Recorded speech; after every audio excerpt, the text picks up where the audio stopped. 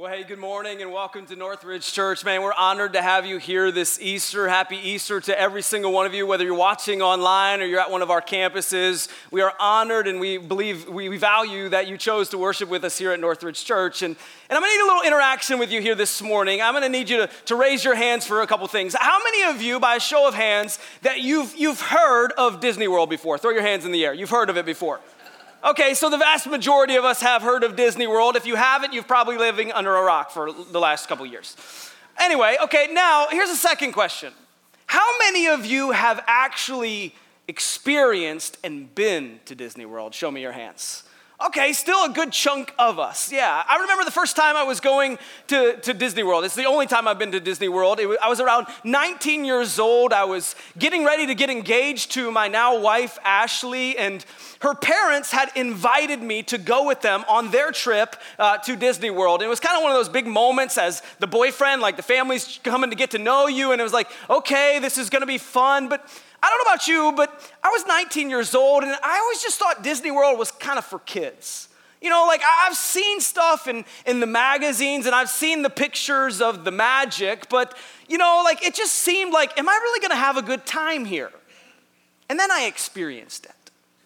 I experienced the wind blowing in my hair as I rode Rock and Roller Coaster, and I felt the drop of Tower of Terror, and I tasted the food, and I smelled the things, and then I got to meet Mickey Mouse.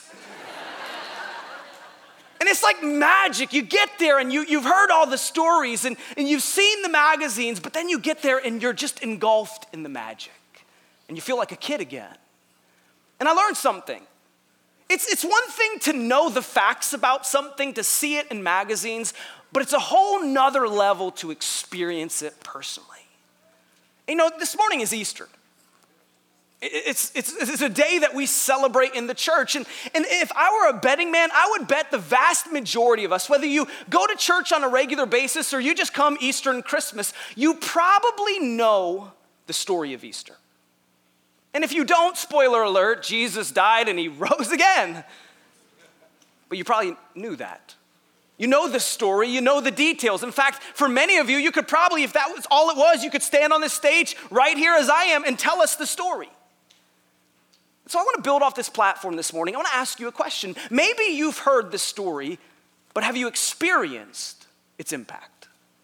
Have you personally and intimately felt the weight and the impact, the significance that Easter can have on your life? You see, this morning we're going to look at a story of resurrection, but it's not the one you think. It's not the one you expected on this Easter Sunday. It's the one that happened before Jesus rose again. And I believe this story actually shows us the significance that the Easter story can have on our lives. So if you got your Bibles, John chapter 11. John chapter 11 is where we're going to be. If you don't have a Bible, you can use the one that's provided for us. It's going to be on page 871. And you can just follow along on the screen as well. All of it's going to be on there. And I'd encourage you, if you take notes, grab your program. You can fill in the blanks. If you're more tech savvy, we have an app. You can take notes in that. You just got to log in. And so we see the setting of this story unfold in verses 1 through 3. It says this: Now a man named Lazarus was sick. He was from Bethany, the village of Mary and her sister Martha. This Mary, whose brother Lazarus now lay sick, was the same one who poured perfume on the Lord and wiped his feet with her hair. So the sisters sent word to Jesus, Lord, the one you love is sick. And so the backdrop of this story is there's a couple people in this story. There's Jesus, and then there's this family unit. Lazarus and his sisters, Mary and Martha. And we pick up the story where this guy named Lazarus is sick. And we're not talking about like the flu or a cold. Like he's on the verge of death. He's gonna die unless somebody intervenes on his behalf. And so Mary and Martha, they send word to Jesus. Jesus, we need your help. And verse 5 kind of gives us a little bit of clues into the relationship Jesus had with them. Verse 5, it says, now Jesus loved Martha and her sisters and Lazarus. So we know that they're not sending like this random 911 call to Jesus. Jesus loved them. They had a relationship. Jesus knew them. And so you would think that Jesus, having loved them, when he hears the news that Lazarus is sick, he would go to his need. I mean, isn't that what you and I would do? Mom and dad are sick. We kind of drop everything at work and we go take care of mom and dad or a child who needs our help. That's what we do in our culture. When someone is sick on the verge of death, we go to them. But look what Jesus does. Verse 6, it says this. So when he heard that Lazarus was sick, he stayed where he was 2 more days. And then he said to his disciples, let us go back to Judea. And right here's where the tension comes in the story. Because you gotta ask the question, how in the world could Jesus wait 2 more days? How could Jesus claim to love this guy and yet bail on him when he needed him most? Like, what is Jesus thinking? What is his problem? And I bet probably in a crowd this large, someone can relate to that. Because there's been a pocket in your life, a circumstance in your life where you needed Jesus.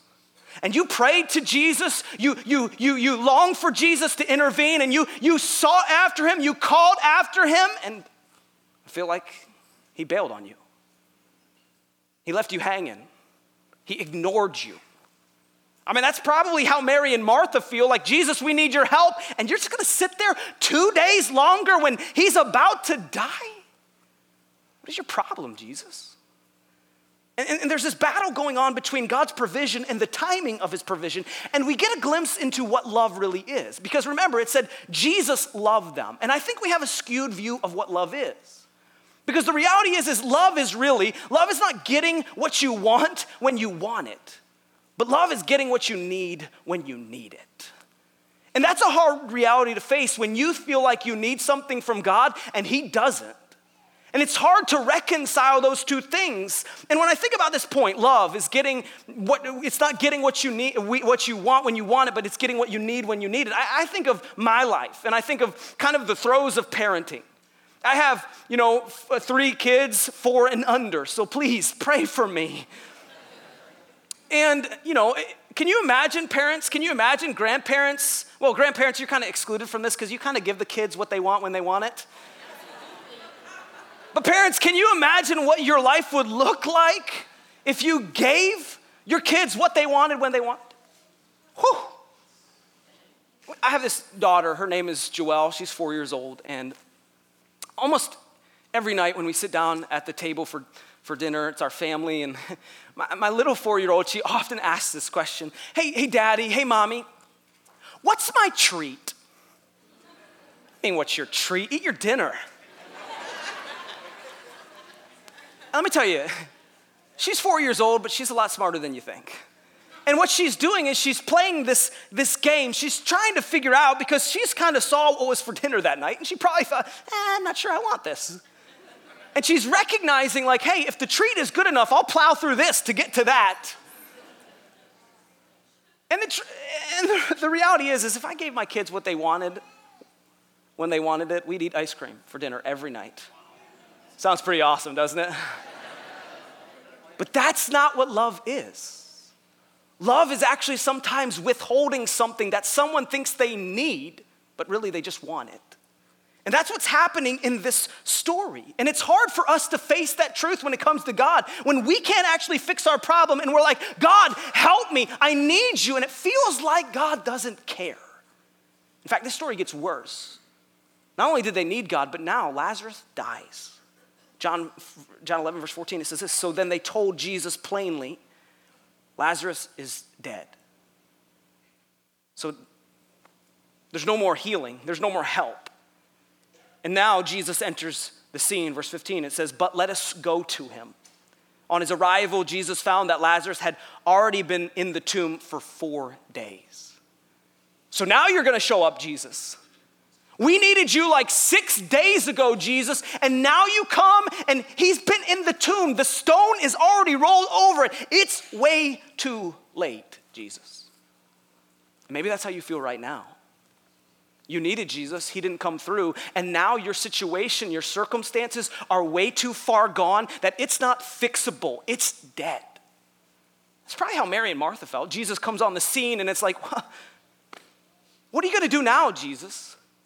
I mean, like, he's dead. He's been in there for 4 days, and that's how we often feel about our problems. It's too far gone, Jesus. Like, this can't be fixed. My mess is too big.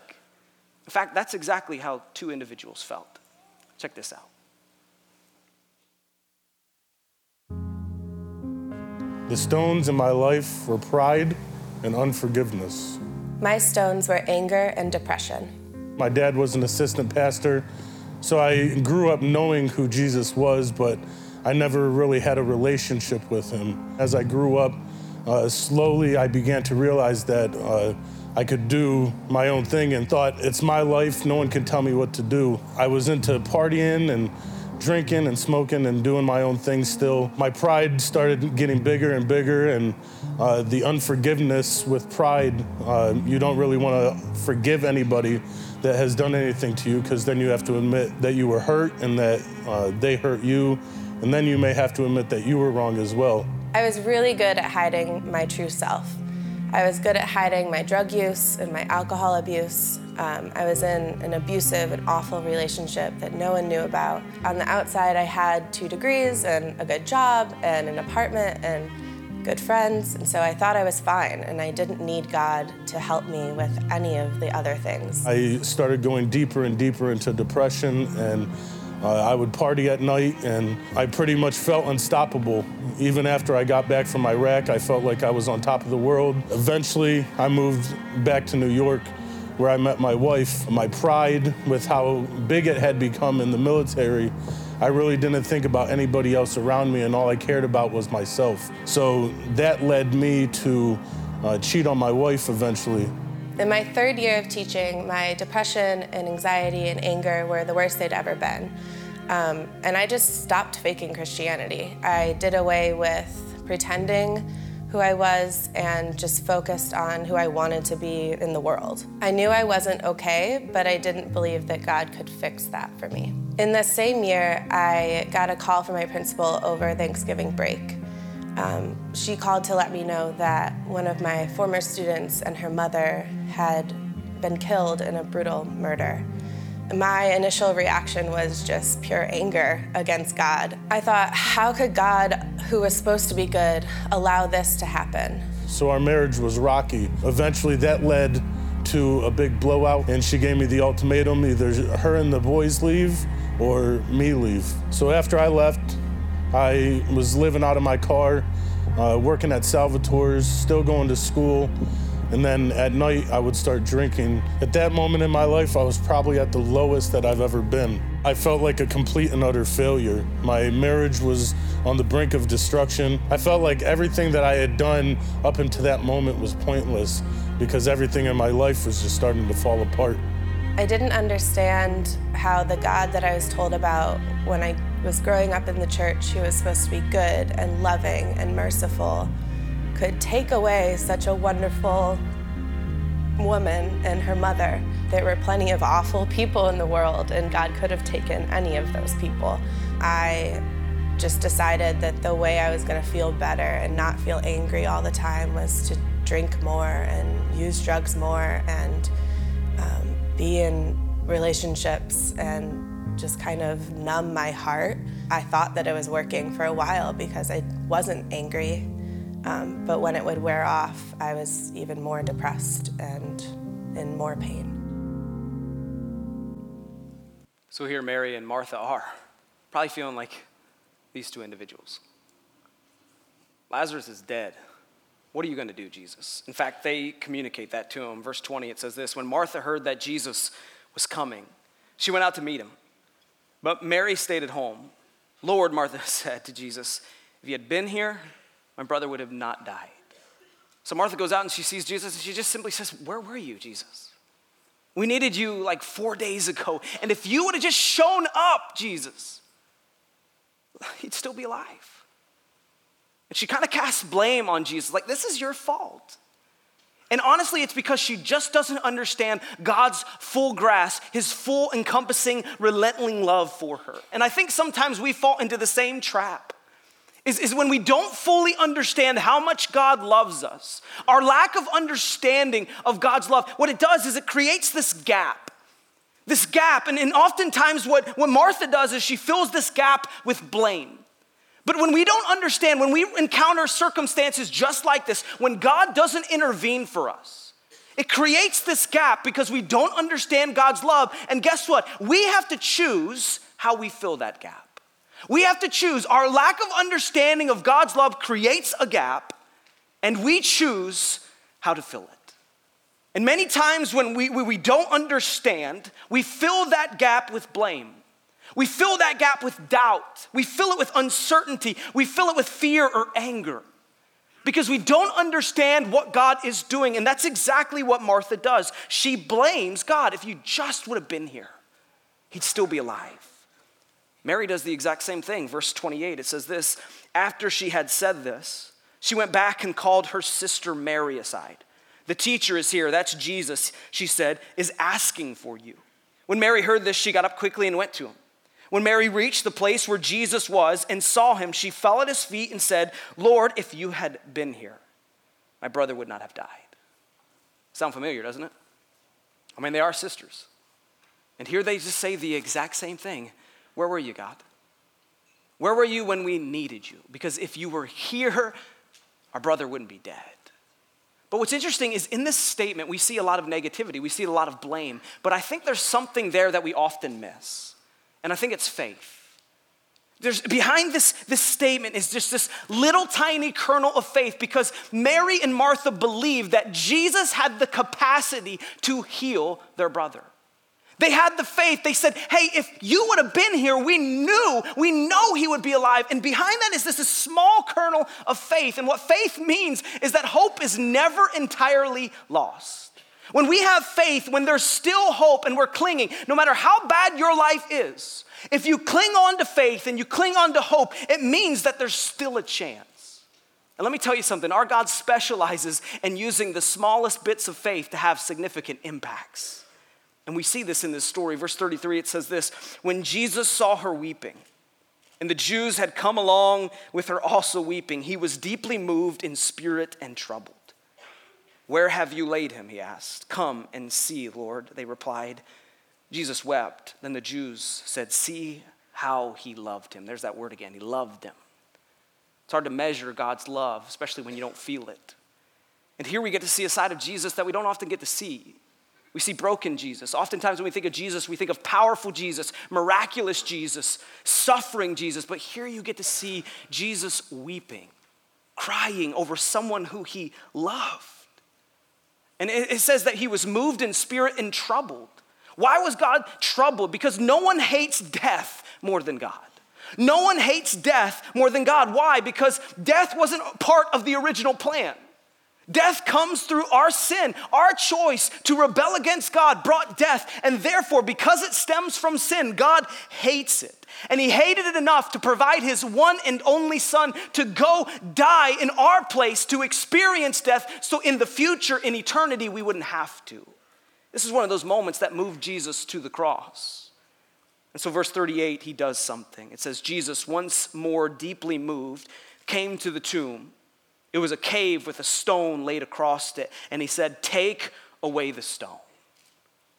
Now notice the stone represents the old. It represents the past. You see, if you want something new in your life, you got to roll back the stone. If you want God to do something fresh and new in your life, the first thing you have to do is to remove the old, to remove the past, to roll back the stone. And Jesus says, remove, take away the stone. But look what happens next. I think this is so crazy. I'm so amazed that the Bible included it. It says this, but Lord, said Martha, the sister of the dead man, by this time there's a bad odor, for he has been in there for 4 days. And I love this moment in the story. Because you wonder, like, why in the world did the Bible include this? And here's why I think it did. It's because oftentimes we do the same thing. When God's getting ready to do something in our lives, we get nervous. We get scared. Martha does it. She says, hold on a second, Jesus. Wait, I don't think you understand how bad it stinks. And I believe when God wants to transform us and when he wants to do something special in our lives, we get nervous because we're not sure God knows how bad it's really gotten. We're afraid that God will step into the mess and the stink of our lives. And so we put our hands up and we say, hold on a second, God. Are you sure you want to see this? Are you sure you want to know how far I've gone? Are you sure you want to know what mess I've created? Are you sure you know how bad my life really stinks? That's exactly what Martha says. Jesus has rolled a stone back. He's getting ready to do a miracle. And Martha's like, hold on a second. It stinks in there. And I think some of us are afraid of God doing something special in our life because other people might smell the stench of our lives. And we throw up our hands and we say, wait. But God works through that. And here's the reality is no one hates the mess of transformation more than us. No one hates the humility that comes with people seeing how broken we truly are. But the good news is today, no matter how broken you are, we are all broken. We all stink a little bit. Amen? So Jesus does something miraculous. It says this, Jesus called out in a loud voice, Lazarus, come out. The dead man came out, his hands and feet wrapped with strips of linen and cloth around his face. Jesus said to them, take off the grave clothes and let him go. And right here, I think we see it. I think we see the significance that Easter, not the story, but the lifestyle God provides us can have on us. Because here was a dead man, and Jesus says, wake up, rise up. And Lazarus does. And I don't know about you, but I've always pictured this story. When Lazarus comes out of the tomb, I always just pictured him with this like beautiful halo around his head, and he's like glowing in perfection. But that's not what happens. In fact, when he walks out of the tomb, he still looks like a dead man. He's wrapped in dead man things, and I think it shows us a beautiful picture of what God can do in our lives. The first thing is he can raise us to life. What that means is we are dead in our sins. We're all sinners, and we're dead in our sin. And that moment where Jesus calls your name, he brings you back to life. He conquers your sin, and he gives you life, and you wake up for the very first time. We call it salvation in the church. It's that moment where you trust in Jesus with your life. He forgives you of your past and he gives you new life. That's the moment where we wake up and we come alive. But don't miss this. Jesus said to Lazarus, hey, you got to take the dead things and peel them off. Lazarus came out looking like a dead man. And here's the reality for us. We think all the time, like when I get to know Jesus and when I place my faith and trust in Jesus, everything's good. Got no problems anymore. It's like, wow, Jesus took care of it all. But yet, how many of us really experience that?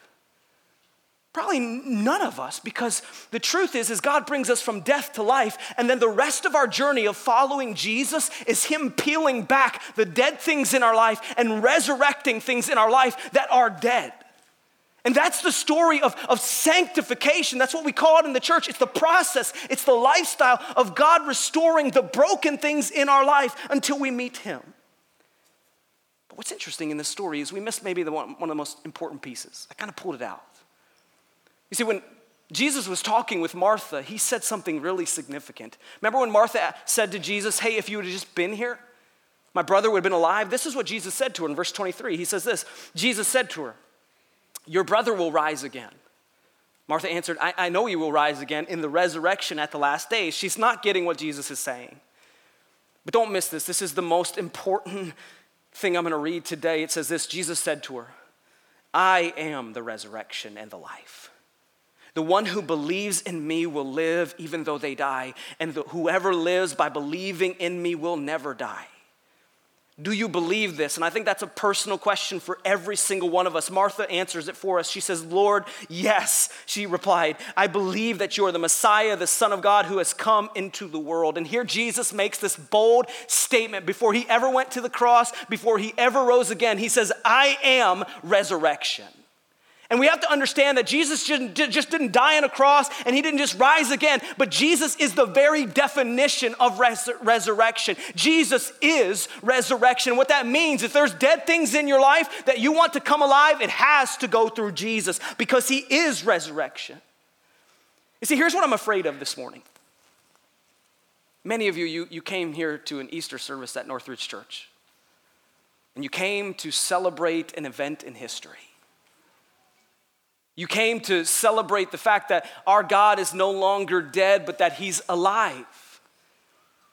But here's the problem.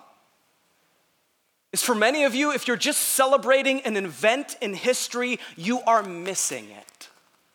You're missing the significance and the impact that it can have on your life, because the resurrection isn't just an event. It's a lifestyle that Jesus offers you and that he offers me.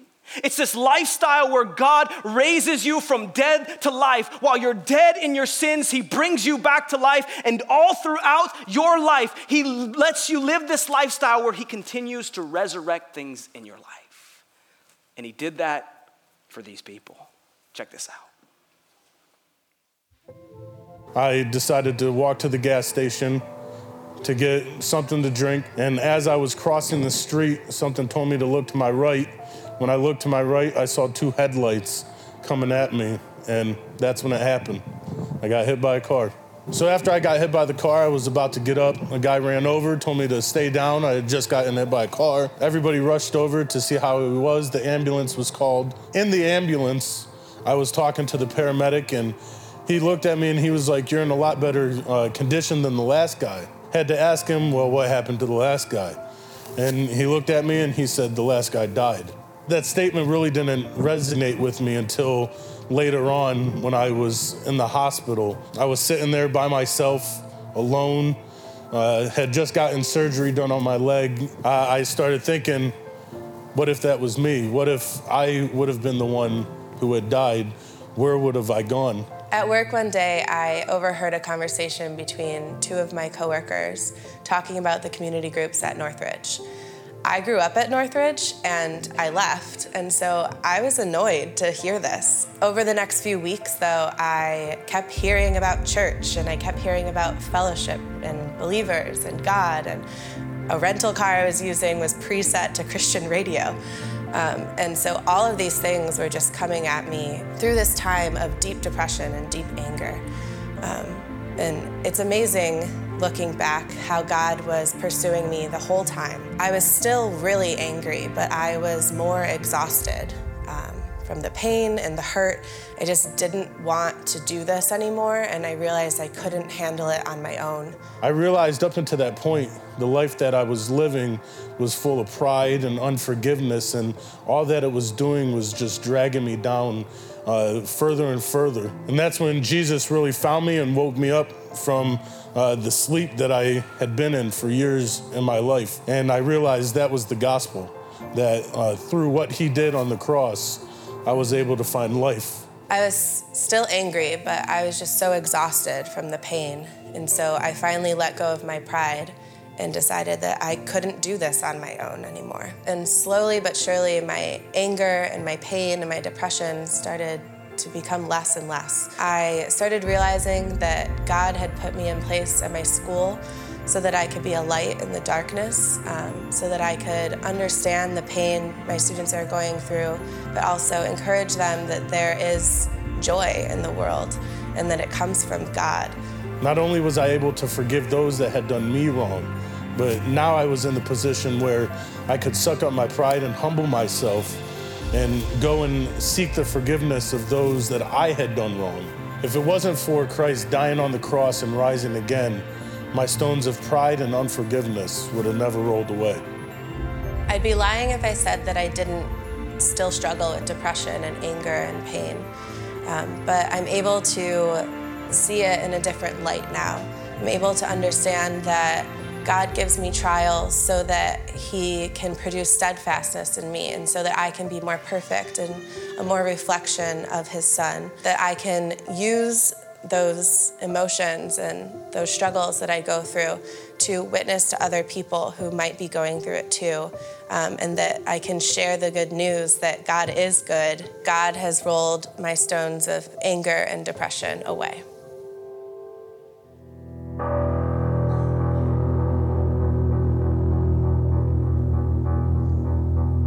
Out of the shadows, bound for the gallows, a dead man walking, till love came calling. Rise up, rise up, rise up, rise up. 6 feet under, I thought it was over. An answer to prayer, the voice of a savior. Rise up, rise up, rise up, rise up. All at once I came alive. This beating heart, these open eyes, the grave that covered the darkness should have known.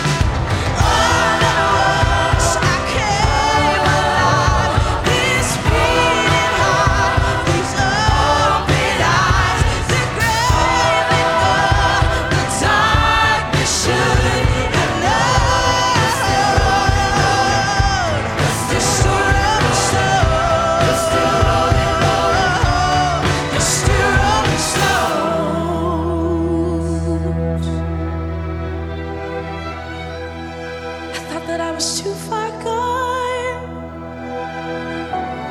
for everything I've done wrong. But I'm the one who dug this grave. But you called my name. You called my name. I thought that I was too far gone.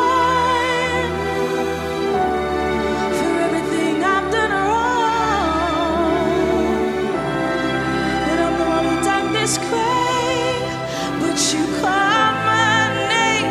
You called my name. All at once I came alive. This beating heart, these open eyes, the grave let go. The darkness should have known. The story of the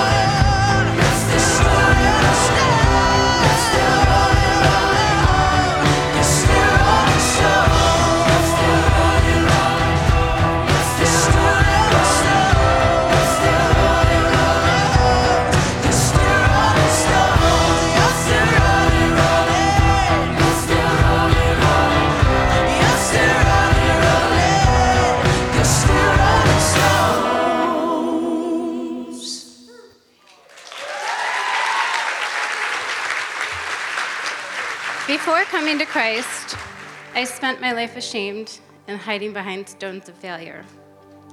Pride, reliance upon myself, and years of decisions without seeking God's word weighed so heavily upon me. I reached a point where I did not think that I could forgive myself for the life I had chosen. Failure blocked my path, blocked the light, and blocked God's love. Before coming to Northridge, my heart said, go to church. But my fear said, you're a sinner, you'll only be judged. When I finally came in 2017, I was both scared to be found in this cave of sin and scared that I might never come out of the darkness. I had been taught that Easter was the celebration of Jesus' sacrifice, and I knew that Christ suffered death on the cross to save sinners, but I thought my sin was too great. I never thought Christ's death was planned for me. I'm learning to trust God's perfect plan for me. I'm learning that Jesus lived a life of example, teaching wisdom and showing love. I will make mistakes all my life. I can choose to hide in my fear and focus on the darkness of failure, or accept the gift of God's grace and walk in the light. Today, my heart rejoices knowing that Jesus rolled the stone of my failure and shame away when he walked out of the grave. He was just waiting for me to accept that. Today, when we celebrate Jesus' sacrifice, I can say that it is for me and others like me. Today, I'm being baptized to say that Jesus is the leader of my life and the forgiver of my sins.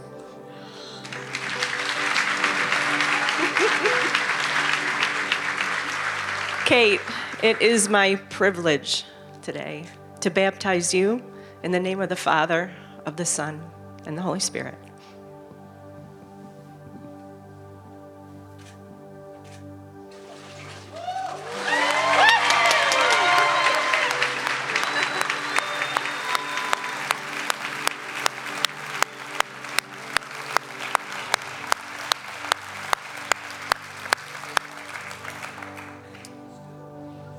You know, as I started this morning, I asked you a question.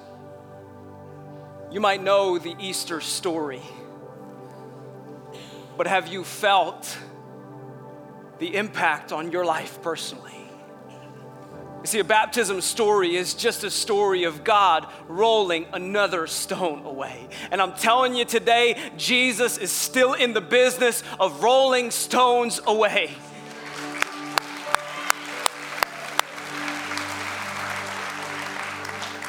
So it doesn't matter who you are this morning.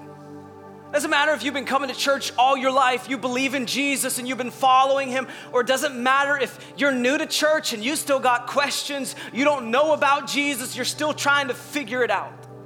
I'm telling you today on Easter, where we celebrate the resurrection, you can experience the resurrection. You can walk in it and you can feel its power and its might in your life, and it can change you significantly. And I want to walk you through two ways.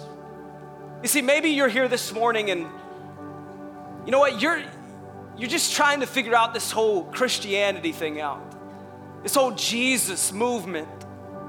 And you've got questions and you got doubt, but there's one thing that God has been doing is he's been pursuing you. He's been chasing after you. You hear story after story that we share. You'll notice one thread, that God pursues us, that he loves us enough to chase us down even when we run from him. And maybe today you've been running from God, but you can feel his pursuit over your life. And he's trying to get your attention. He's trying to let you know that he wants to roll a stone in your life away, and it's the first stone called your heart. Where God takes a hard heart and he begins to make it soft and beat again for the things of God. And maybe that's you this morning. Maybe God's been speaking to you, and maybe you stop chasing what the world has to offer and you start believing in what God can do in your life. Where you recognize that, man, you are a sinner, but God's grace is way bigger than that.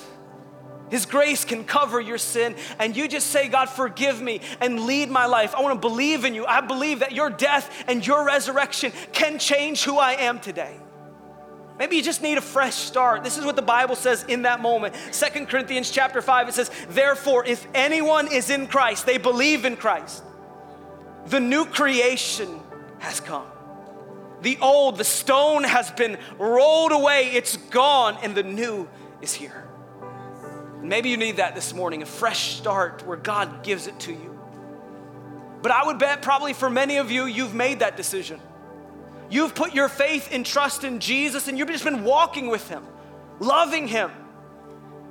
But the truth is God doesn't just stop rolling stones in your life either. You see, the truth is it's a process. It's a lifestyle of God rolling stones away in our lives. And for us as Christians, as followers of Christ, we just move on to the next stone, which is our story. It's my story. It's your story.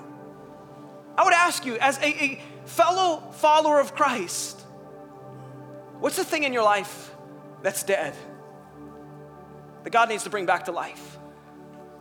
What's the thing you're holding on to? Maybe it's anger or bitterness or unforgiveness. What's the thing in your life that doesn't belong, that you need God to intervene and roll that stone back away? What is it?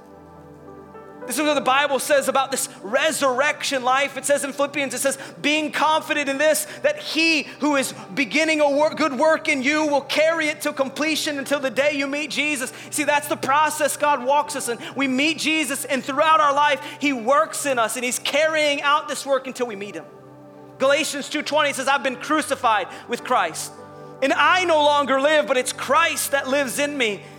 The life I now live in the body, I live by faith of the Son of God who loved me and gave up himself for me. Romans 8, it says this resurrection life you receive from God. I wonder how many Christians today are living a resurrection life, where God is pulling off the old and he's giving us new day by day and week by week. Romans 8, it says, and if the spirit of him who raised Jesus from the dead is living in you and me, he who raised Christ from the dead will also give life to your mortal bodies, because it's the spirit who lives in you. So this morning, I wonder what God is saying to you personally. And I just want to give you an opportunity to respond to that. So if you just bow your heads and close your eyes. You know, maybe that's you this morning, where God needs to roll that first stone away called your heart. You've been running from him, and you've realized today that you can't get away from him. His love is radical, it's ridiculous, and it is unconditional. It's not based on what you do or how you act. He just loves you. And maybe today you step into that love and you just say, it's not magic words, but you just say, God, thanks for loving me. And I recognize I'm a sinner, and I pray that you would forgive me of that sin, God. And today on Easter, I want to put my faith and trust in you, God. I want you to give me a new story, a fresh start right here and right now. And so I place my faith and trust in you. Be the forgiver of my sins and the leader of my life. Man, if you said those words in your heart and you believe them, God will honor that. And I just encourage you, tell somebody about that decision. It could be your campus pastor. It could be the person who invited you. It could be the person sitting next to you. Just tell somebody. But maybe it's you today who just needs that next stone rolled. You love Jesus, you've been following Jesus, but maybe today there's some dead things in your life that you've been holding on to. Maybe it's fear, anger, depression, bitterness, unforgiveness. What is it? And would you ask God right now to roll that stone away? That He would bring people in your life to hold you accountable, to let go of the fear, to let go, to forgive, to let go of the bitterness, to trust Him in every situation, in every circumstance. Would you ask God to roll that stone away? God, we believe this, that you today and tomorrow and for the rest of our earthly journey, you're still rolling stones. Easter is just the pinnacle, but we celebrate the fact that you take the dead things in our lives and you bring them back to life. We praise you, God, for that. You conquered death and you defeated the grave, and therefore, because we believe in you, everything that's dead will one day come alive again in Jesus' name. And so we celebrate that, we rejoice in that this Easter today, because you are a God who is worthy. And so, God, we pray that today, as people make decisions to follow you, to roll those stones, that you give us the confidence, the ability to be bold and make that step today. In Jesus' name, amen. Well, the truth is Jesus is alive, amen? He's alive, that's right. And today we can stand and we can celebrate and we can sing because Jesus is alive. So that's what we're gonna do, is we're gonna sing a song, How God Resurrects Us. So let's all stand at all of our campuses and let's celebrate the resurrection of Jesus.